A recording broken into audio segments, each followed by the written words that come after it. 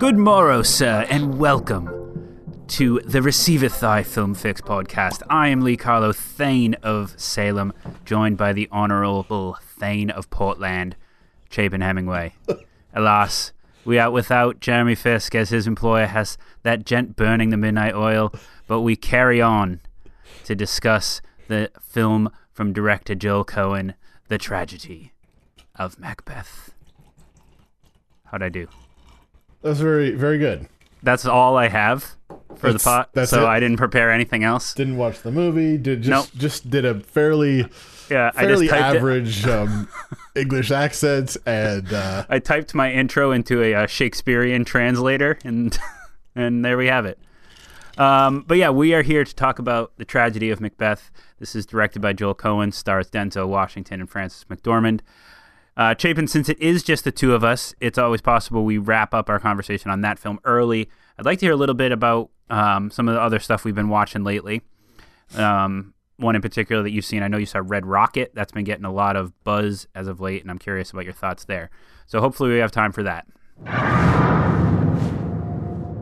By the pricking of my thumbs, something wicked this way comes.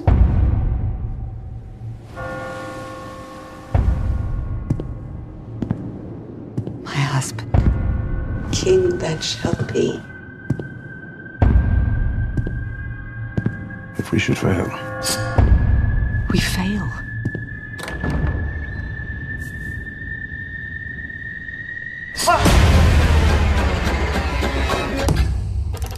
Didst thou not hear noise? Methought I heard a voice cry, sleep no more.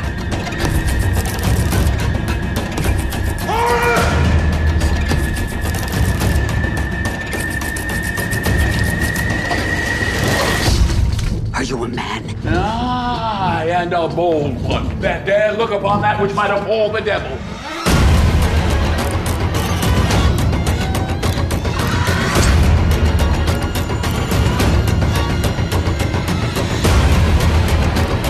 I have no words. My voice is in my sword.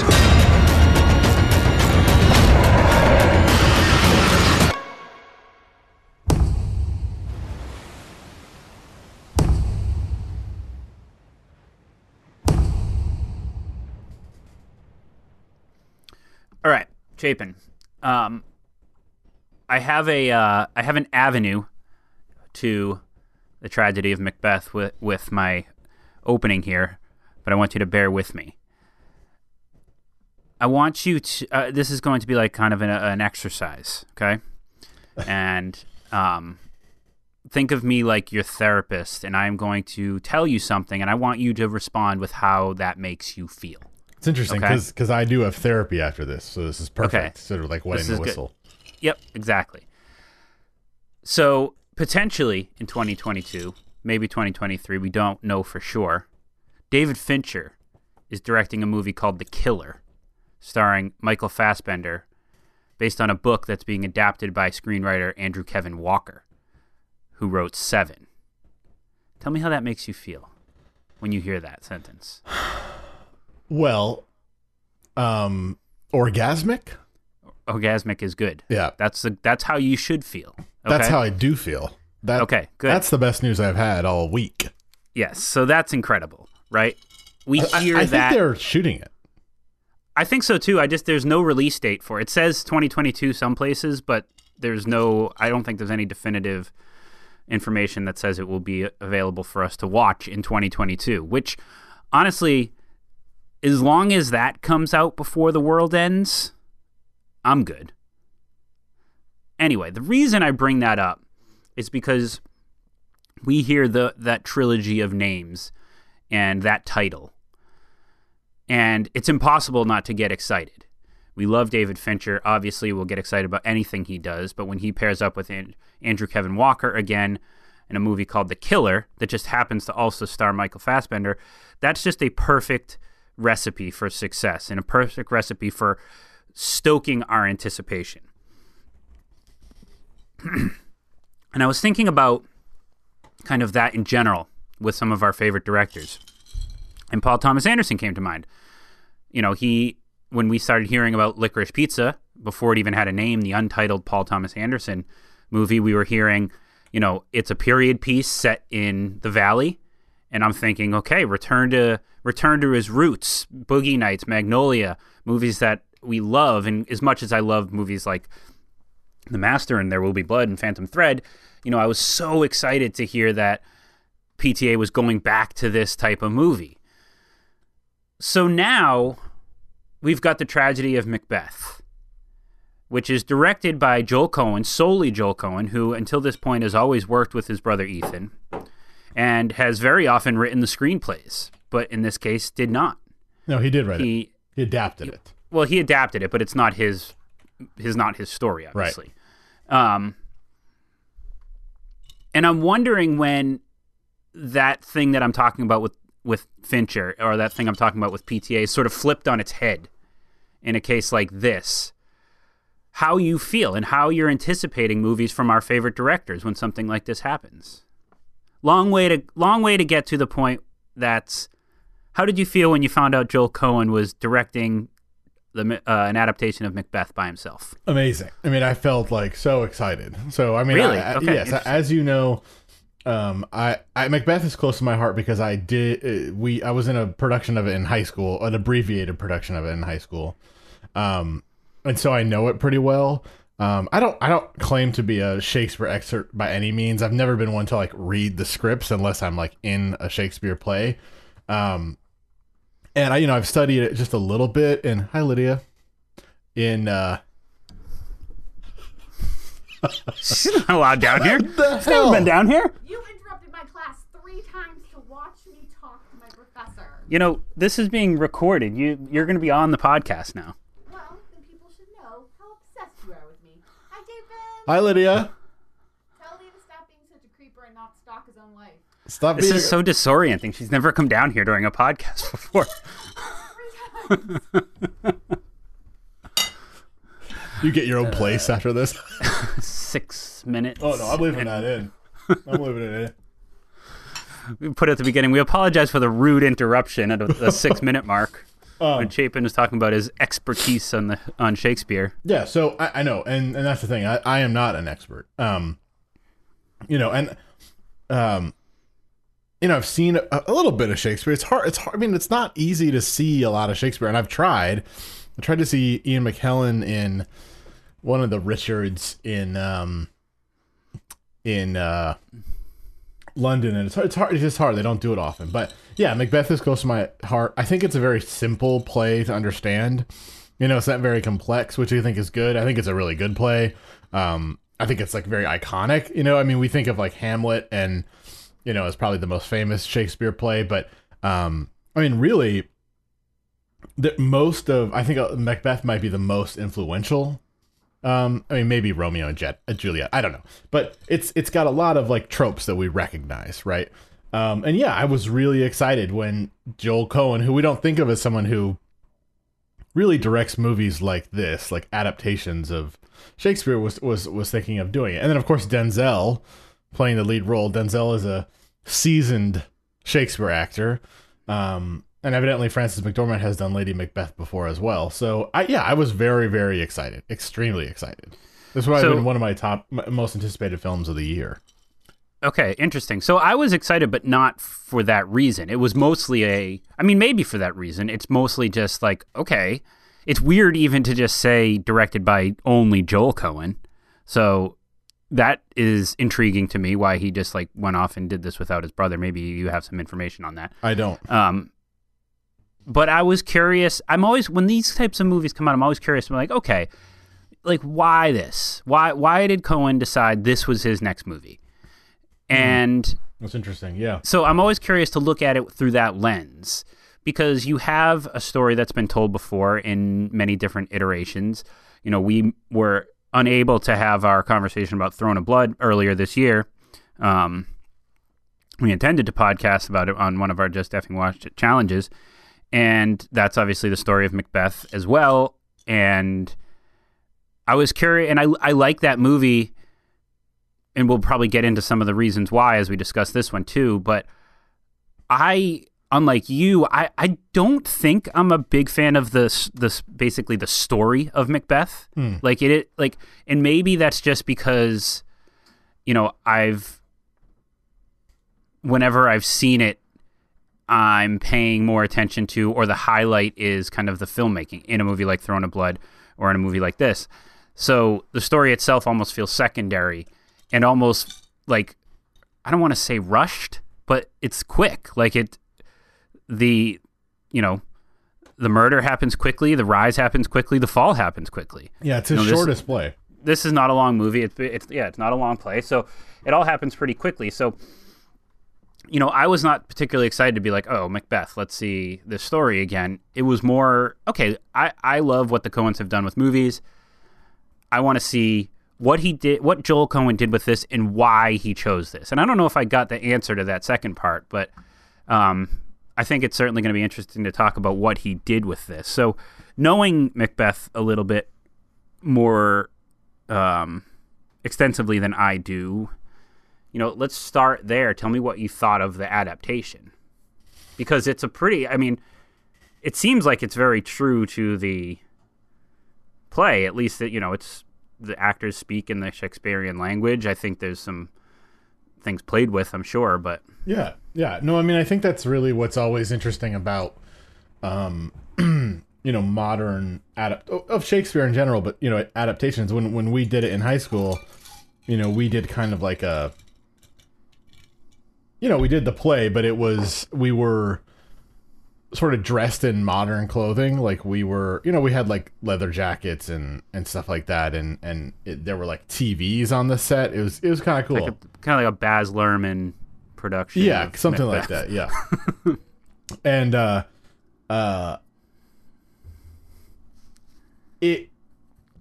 that's all, but that's where the directing comes in, and that's where the interest to adapt something comes in. Is like, oh, how do we do this differently? Like, especially Macbeth, Hamlet, the big ones, they've been done, dozens of times on film, right? Like, yeah. And there was one done just a couple years ago with, as you mentioned, Michael Fassbender, which I watched and was really, really cool. Was it good? Because it didn't get great reviews. It did, actually. Really? I was looking at it. I think it did. I didn't finish it again, but I really enjoyed what I saw. It was really coolly filmed. But 71 on Metacritic. Yeah, that's not bad. Marion Cotillard. So, like, how do we make this interesting? And I feel like, so basically, for those who haven't seen it, this movie is filmed all on a soundstage. And it's filmed in a very, I don't know how you would describe it, like almost very minimalistic, expressionistic, yeah, like almost like German expressionist filmmaking, like Metropolis or something like that. Like a lot, like very obviously sets. Nothing's made to look realistic. Everything is made to look sort of unrealistic. There's no sort of verisimilitude in this movie at all. Which is interesting because there's a lot of things like that I found similar to Throne of Blood. Like Throne of Blood, there's some bigger set pieces, but it's also like there's very noticeable stages, like not a lot of set decoration on the periphery. Like it's very minimalistic in the same way, which I thought was an interesting comparison. Yes, and I think Throne of Blood is incredible. That's why I put it. That's why I wanted us to look at it, and it's got these huge sets. And what's interesting is I remember reading about it, and there's the the line "Burnham wood come to Dunsinane." So basically, the witches say, you're gonna be king until this forest moves from one place to the other. And of course, what they do is the army who's trying to defeat Macbeth, chop down some trees and camouflage themselves with it, and that always, looks like on stage, people carrying twigs in front of their face. It looks kind of silly, and it was sort of an exaggerated version of that in this adaptation. But in Throne of Blood, they have these just like billowing, waving bamboo. This is an extraordinary visual, which of course you is not surprising coming from Kurosawa. But that's a great example of like, yeah, so it's like, how are we going to do this?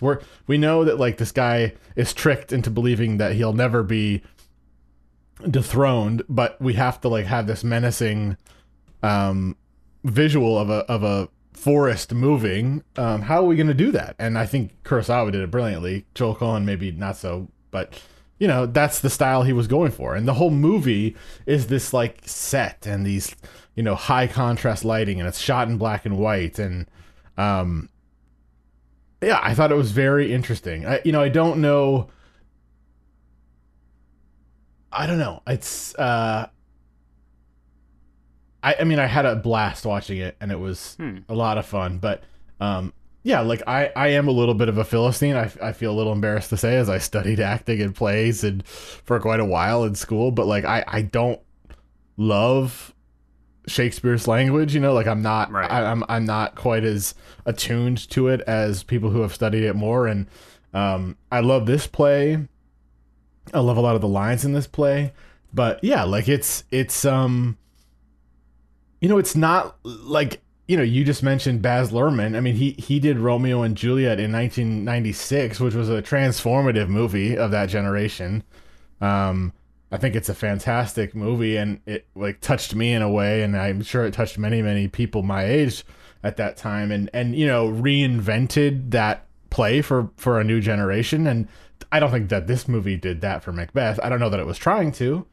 No, but I don't think so. I think I think that sometimes, and perhaps unfairly, I look for movies to do that, like to, you know, show me what I should appreciate about Shakespeare now, you know. And that Romeo and Juliet adaptation was so modern and so, you know, culturally influenced, and that it really like spoke to a generation that probably had very little appreciation for Shakespeare. And now, I think that story lives in people's hearts in a different way. But yeah, Macbeth is not that kind of play. It's also you know, I think it's a hard one to adapt. I mean, there is a curse, as I don't know if you know about this, but you're not supposed to say Macbeth in a movie theater, that, yeah. You know, and so we call it the Scottish play, and so yeah, it's a hard one to adapt. You know, I think Coen takes the onus on himself by deciding to adapt this. The expectation is going to be, anytime you're adapting something that's been adapted before, that you are going to bring something to it that we haven't seen before. Now, that can be a number of different things. That doesn't necessarily have to be something like what Baz Luhrmann did with Romeo and Juliet. And I think we have this unfair expectation of something like that where a modern filmmaker with modern actors in the modern day is making a movie based on Macbeth, or called Macbeth. We expect there to be some sort of modernism to it. And I don't know that there is, especially not in the storytelling. Now, I did not really have a blast watching this. You know, like you, this is a challenging movie to absorb. You know, I had the subtitles on, of course, but I probably retained 70% of what was said. I know the story well enough that I was able to know what happened start to finish, but I think if you never heard the story of Macbeth, you'd really struggle with this movie. So I wouldn't say I enjoyed watching this. Now, I don't think that this is going to make one of my favorite movies of the year, but you know, we'll have to wait and see how it all shakes out. But this is one of at least two, maybe even three movies, just as I look at my kind of collection that I've seen, that could potentially get a Best Director nod without making my top 10 of the year, which would be kind of crazy. Do you mind revealing some of the others? I'd rather not yet. Right. I think I want to save that for the Fixies.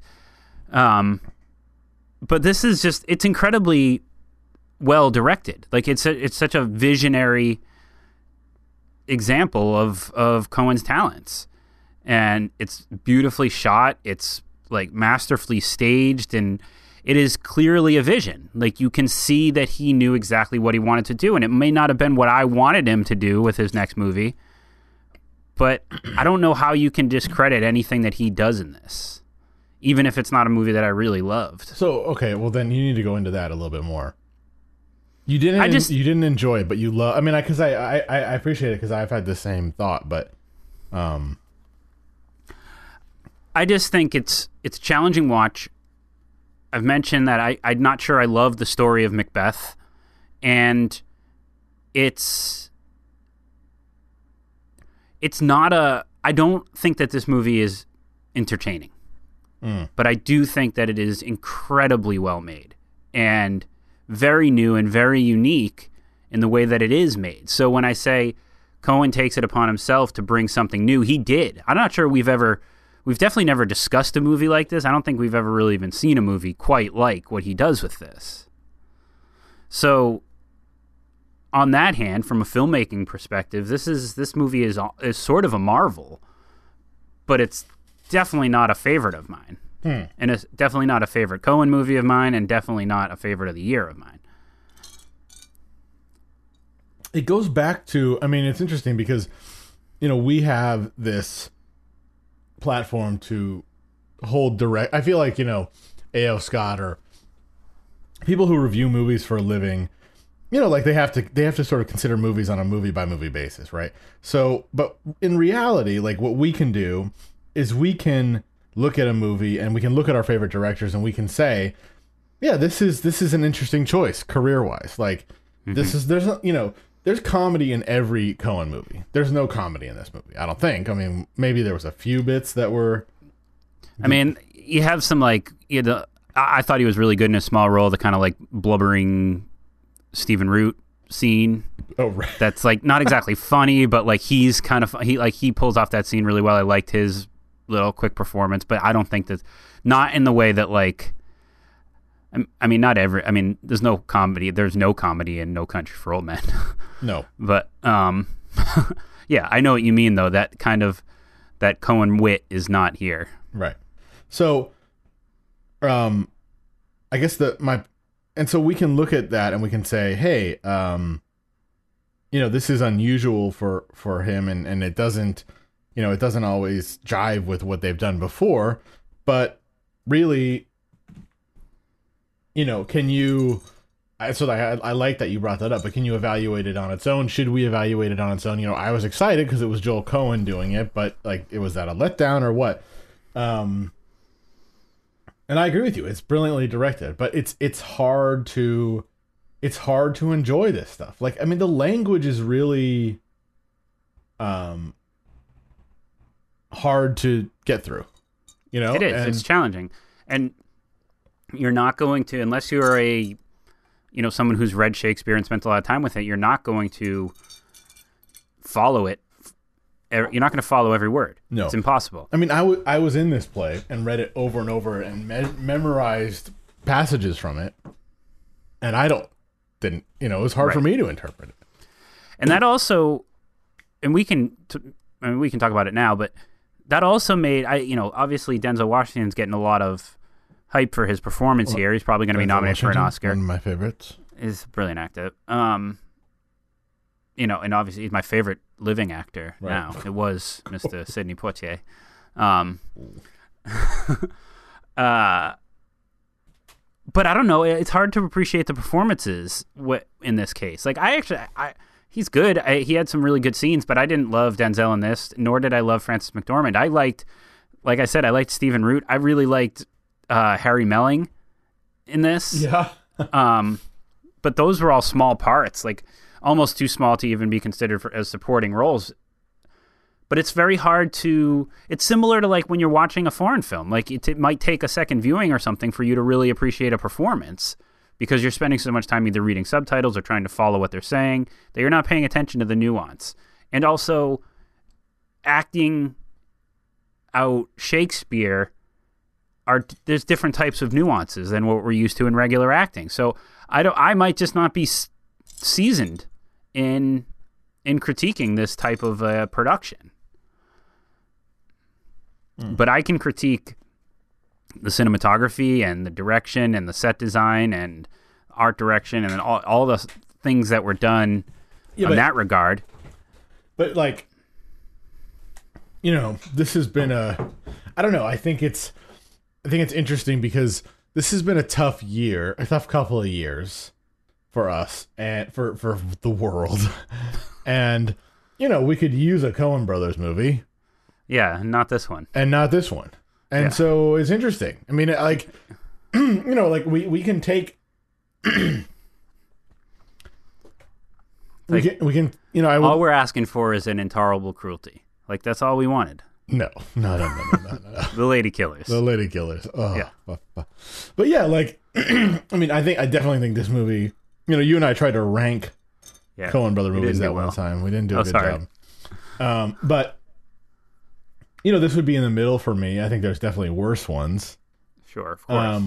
But yeah, like, I wish we got something, the Coens are a little bit like Woody Allen, right? Like sometimes they make incredibly moving and movies that are like, I mean, The Big Lebowski and No Country for Old Men and Fargo are probably in my top. All three of those are in my top 25.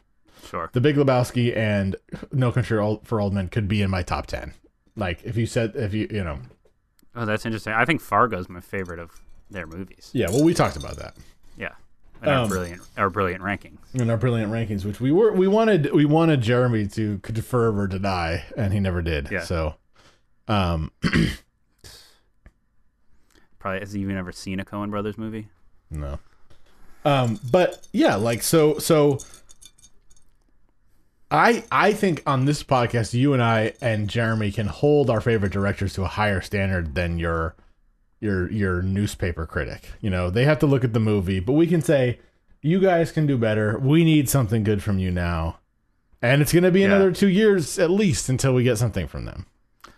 Yeah, and that's, I think, where my opening question comes from, where you were excited that it was Macbeth. But I was like, and for some reason, I have in my head that we only have a finite number of opportunities from each of these directors. And I think it probably stems from Quentin, right? Where it's like he says he's only got one movie left or whatever. And we'll see. Maybe that's true. So, like, the stakes are really high with that next one. But it's also, there's budgetary things. And Fincher went away for 6 years before he made another movie. And, like, these guys, these directors that we love, it seems harder and harder for them to make the movies that they want to make. I mean, we haven't heard from Michael Mann in years. And so whenever one of these directors releases a movie, it's such an event for me. It's such an important milestone that it needs to be, to a certain extent, what I want.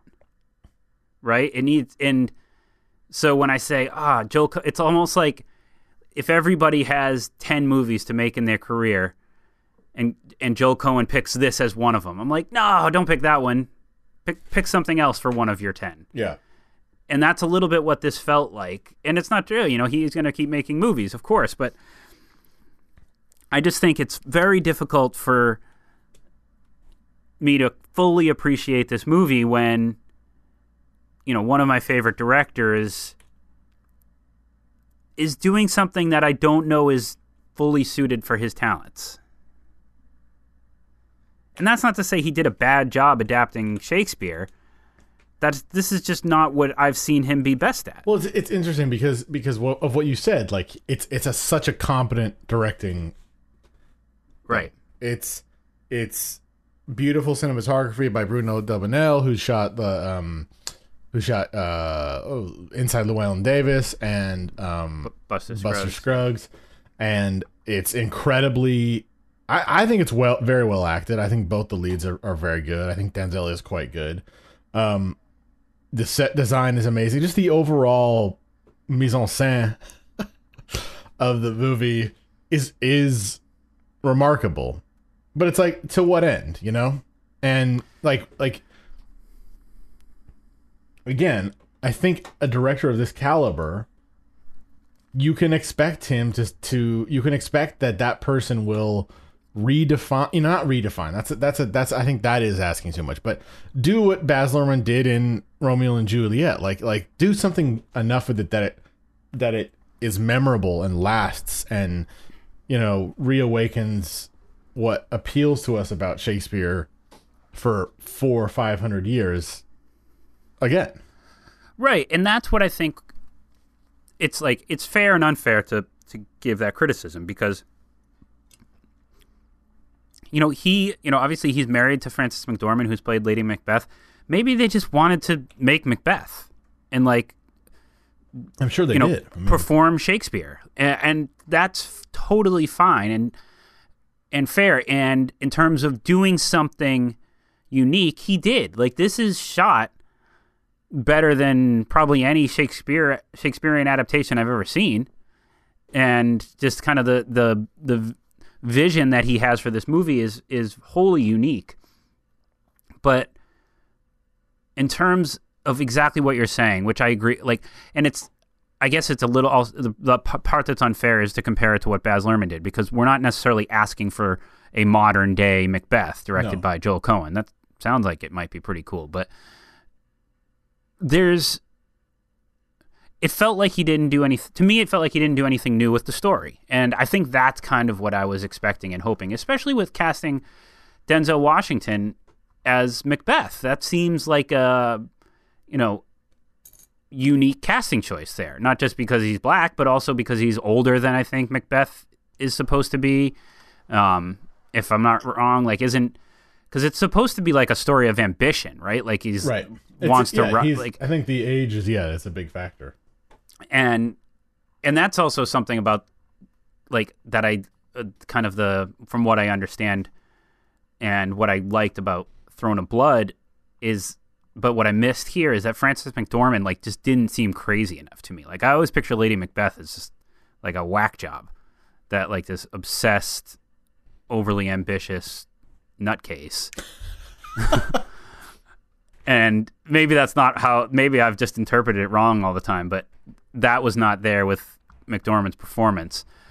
And again, maybe it's lost in that Shakespearean translation, but I guess when all is said and done, the Macbeth part of this didn't work for me. Pass. The filmmaking of this, A+. Okay. Is it, to put it in simplest terms. But it's still, the question remains, why this, aside from just wanting to do Shakespeare? Which I know that's a big deal for, actors and, like yourself. So you're saying he should have cast me instead of Denzel? I'm not saying he should have. What I'm saying is that, are we sure Denzel was his first choice? You mean because I was unavailable? You have the podcast. I have a podcast, a young daughter. Yeah. Yeah. So I don't know. No one can know for sure. I cannot confirm or deny that I received a call 18 months ago from Joel Coen begging me to do Macbeth. Yeah, not to mention it's the pandemic too. Yeah. So yeah, I haven't been on a plane since 2000. Our Vegas trip will be my first time being on a plane since the pandemic. I was on one to visit you. That was my only time. Love it. All right. Any other thoughts on the tragedy of Macbeth? Kind of a short conversation, but I don't know. I don't want to keep circling the same point. I think this is a marvelously made movie, and I'm not spoiling anything to say that it does have some Fixie contenders amongst it, but I do not think it'll end up on my best picture list, which is interesting. Yeah. I mean, it might make mine. I don't know. I don't want to say too soon, but yeah, I'd be interested in Jeremy's point of view. Yeah, I don't know. I think a movie just needs to do more. I think there's a lot of scrutiny come Fixie season on these films, and I think it's a very good point. Not to interrupt you, but I just finished watching this movie Hope, which is a Norwegian film that stars Stellan Skarsgård. It's a 90 on Metacritic. I know it's supposedly going to be it's submitted as Norway's candidate for best international feature. And the movie's really good, but I left it thinking, why make this? Why make this movie? Why? What made you think that? Like it just sort of didn't do much? Yeah, I mean, it's a movie about a woman that gets a terminal cancer diagnosis right around Christmas time. It spans about 5 days, and it's kind of the, navigating that situation. Her doctor's appointments, her surgeries, dealing with breaking the news to family and friends, and there's some powerful moments, and there's some good scenes, and there's some, especially the lead actress is quite good in it. But why make this? Like, what is this movie trying to say? That this happens, that people get sick? And I know there's more to it. It tries to have like kind of a positive outlook on things, and there are some nice themes within, but I did just kind of leave thinking, like, why make a movie like this? And this is not apples to apples, but I had a similar reaction to The Tragedy of Macbeth. It's like, okay, this is Fixie season. I'm looking for these movies to check a lot of boxes, and one of them has to be like, why did one of my favorite directors decide to make this movie? What did I gain from it as an audience member? And that's hard to answer with Macbeth here. Because it can't just be that he wanted to show off his filmmaking. I've seen that in all his movies. So I think that's an interesting point. What are you drinking there, Lee? I got a glass of Bordeaux. Well, not anymore. It's gone. How is your progress going, most importantly, on choosing wines for our Vegas trip? Yeah. I'm struggling with the champagne. I do believe that I have some wines picked out for our dinner, though. So you'll check a bag? Yeah, I'm going to have to. Because I'm going to have all my mics and stuff, too. Yeah. So. Yeah. Like that was your takeaway. Well, how's it coming with the wine? Well, I picked out 2, so you're going to check a bag, huh? Okay, so we'll walk us through it a little bit. Walk us through the wines? Yeah. Well, the one wine I know for sure, I'm going to get a moon chai cab from Napa Valley. That's probably my favorite winery, one of my favorite wines. And love to enjoy that with you guys. And then I was thinking of Bordeaux, maybe like a 2012 or 2014 Bordeaux, something that's drinking really nicely. Although we could probably, if I can find something reasonable, I could do like an 09 or 2010, because that'll go really nicely with the dinner we're having. But I've been thinking about it. Good. And then champagne, we'll see. I'm trying to find something, good value, but you don't want to just do like a the classics. That's what I was thinking of, with not going too crazy with the champagne. Just get something good. Okay, well, I can maybe handle that. Okay. All right. Yeah. So I saw Red Rocket. I really enjoyed. Tell me about this. I really enjoyed it. I've never seen. I don't know that I've seen any of Sean Baker's films. I only know of the Florida Project and Tangerine, which was shot on an iPhone. Yeah, it was kind of a delightful little movie, a little long at over 2 hours, but yeah, it was a strange kind of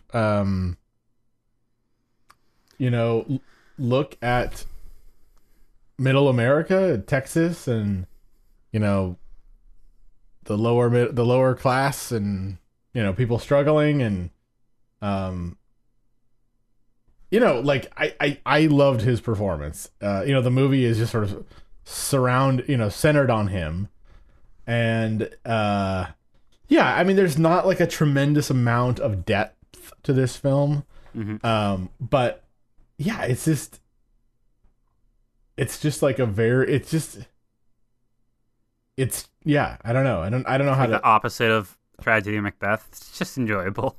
Yeah, I mean, kind of is. I mean, there's some weird moments. And he's like essentially dating a 17-year-old, and he's like in his mid-40s, and he's a porn star, and but yeah, he's just like this character who always gets into statutory rape is a theme this year. Yeah, I think they've just like been like, it's a pandemic. We're not going to press charges on. We're not judging anybody anymore. But yeah, like it's a very interesting movie, and fun and lighthearted, but also sort of like like a look into real life, and but in a very fun way. Is this something Jeremy and I should see? There might be one or two Fixie considerations in there. it's not playing around here, so we'll have to. I mean, I can't imagine wait it's and not see. going to come out on. I mean, this is a movie that needs to come out on digital. Who do you guys think you're kidding? I know it's nuts. So since we don't end up with a lot of opportunity to talk about them, I did watch 2 documentaries recently. Yeah. I watched Attica, Okay. which was just great. I mean, that's just that's proof that if you've got a good subject, your documentary is going to work. That's about the riots at Attica Prison, and it's fascinating. Amazing footage, really, really compelling, earnest interviews with, inmates that were there, people that were involved, reporters, just a fascinating look. I knew the story of Attica, but I don't think you really understand it till you see this, and see some of this footage. So really fascinating documentary. That's on Prime. And I watched The Rescue, which is the new documentary from the directors of Free Solo. Okay. And that's the one about the rescue efforts in Thailand to save the youth soccer team that was trapped in the cave that was flooded in 2018. Also another story that I was familiar with, but not really all the details. And again, just kind of a truly captivating and awe-inspiring story. Again, we don't talk about documentaries a lot. You've very astutely pointed out that it's a different type of movie. You can't critique them in the same way, so I won't go on and on. But I'd recommend both of those to everybody. The Rescue's on Disney Plus. And A Hero. You guys definitely need to check that out. That's new from Asghar Farhadi. Okay. Also on Prime. Excellent film. And that counts as Fixies stuff, right? Yep. It came out this month. Asghar Farhadi did So he's won Separation and The Salesman, which I think both won Best Foreign Language Film at the Oscars. I've seen A Separation. I haven't seen the other one. Separation is good. So that's where we're at. We've got 29 days until the Fixies. Fuck. Just taking a look at our list here, Chapin, I'm going to go ahead and check off Tragedy of Macbeth for you here. Oh, I don't like it when you check it off for me. Well, okay, then you can check it off, but I needed the number to tick down. You have 15 must-sees left on here. Now, how do I see that? Hold on. It's for fuck's sake. I do, and I do want to extend. I wish our audience. I mean, would you ever make this public to people? It is a robust and extraordinarily complex and beautiful spreadsheet for those who appreciate spreadsheets. So anybody who does appreciate spreadsheets knows how much that compliment means to me. It's extraordinary. I mean, it's color coded. You scroll down the Metascores, and it's color coded. Like, just it goes, but like very subtly. It's amazing. I'm on here every day, just changing the background color, one at a time. Okay, hold on. Where's the track? I like how that's what you're so obsessed with. Not that when you check stuff off, things change all over the spreadsheet. No, that's cool too. It's all of it is extraordinary. Where is the Tragedy of Macbeth? It's 1, 2, 3, 4, 5, row 11, fifth round. Got it. Okay. So you've got 15 must-sees left. Now, a couple of these aren't like necessarily must-sees. Now, how do I? Oh, the greens are must-sees. Okay, I got it. Yeah, but we talk about these like Hope. So West Side Story is a must-see. Jeremy determined that. Well, that I had it as a must. Basically, the must-sees are gauged by Metascore. Okay. So I don't know. It just occurred to me that is this still? Should we? Anybody interested in this? Should we still be recording this? I don't know. As we're talking about a spreadsheet, reviewing spreadsheets now. Anyway, this is all to say that we've got some must-see movies left that we should have no trouble seeing before the Fixies, based on when these movies are going to be available streaming or are in theaters near us. And we intend to see as many as possible, as always, in time for the 7th annual Fixies on February 25th. We're very excited about that.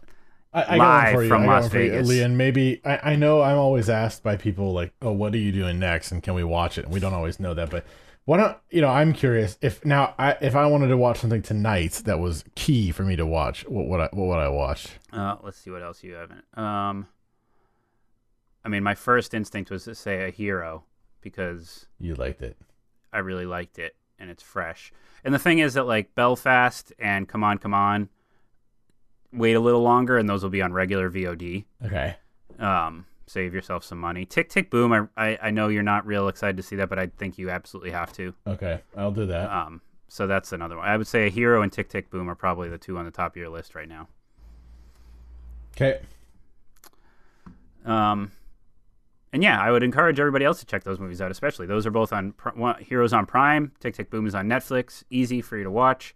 The documentaries I recommended are on Prime and Disney Plus. A lot of these movies are on. Maybe we could release like a partial part of this so people can see the movies we're watching along with where they're streaming. Keep the check boxes off. I don't want people to see all my work. Some of this is top secret. Wow. But would anybody look at it? People don't email us, so I assume they're not on the internet. Oh, I know a couple people who would love this. Oh, how would we know? Because they don't email us or call in and send voicemails. It's a good point. Yes. We're not going to allow you to listen anymore if you don't participate. We know you're listening, and we want you to. You fucking mutts. You fucking mutts. We know you're listening, so we want you to send us a voice memo. What was your favorite movie of this year? What was the best thing you saw this year? Tell us something. Tell us anything, and send us a voice memo from your phone, and you will be featured on this podcast. We want you. We've got a list of over 100 movies here. I know you guys saw one of them, or what you didn't like. I've got one in the chamber. I've convinced somebody to do one. Lee, you need to reach out to some people. But friends, we know you're listening, so please send us your favorite or any thoughts on this year's movies, and we'll play them. We'll play them during. You know what I'd also love is people's thoughts on our discussions on theaters versus streaming. I'd like to hear more. Yeah. Do you like going to the theater? If the theaters just disappeared tomorrow, would you be okay with it? Do you enjoy the theatrical experience, or do you want to execute people in the movie theater like me? Or do you execute people in the theater like me? All right. So that's going to do it. You've got your homework. Thank you for listening. You can email us at feedback@getyourfilmfixpodcast.com. feedback@gyffpodcast.com. Thank you for listening.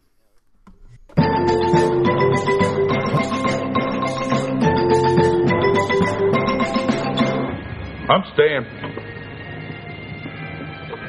I'm finishing my coffee.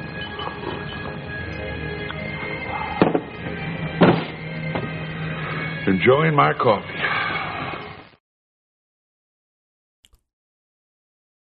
Tomorrow and tomorrow and tomorrow creeps in this petty pace from day to day to the last syllable of recorded time. And all our yesterdays have lighted fools the way to dusty death. Out, brief candle, life's but a walking shadow.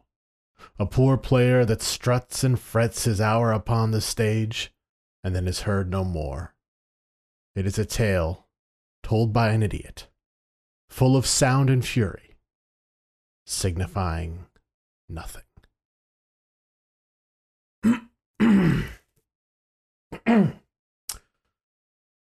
Feels a little bit like doing this podcast every week.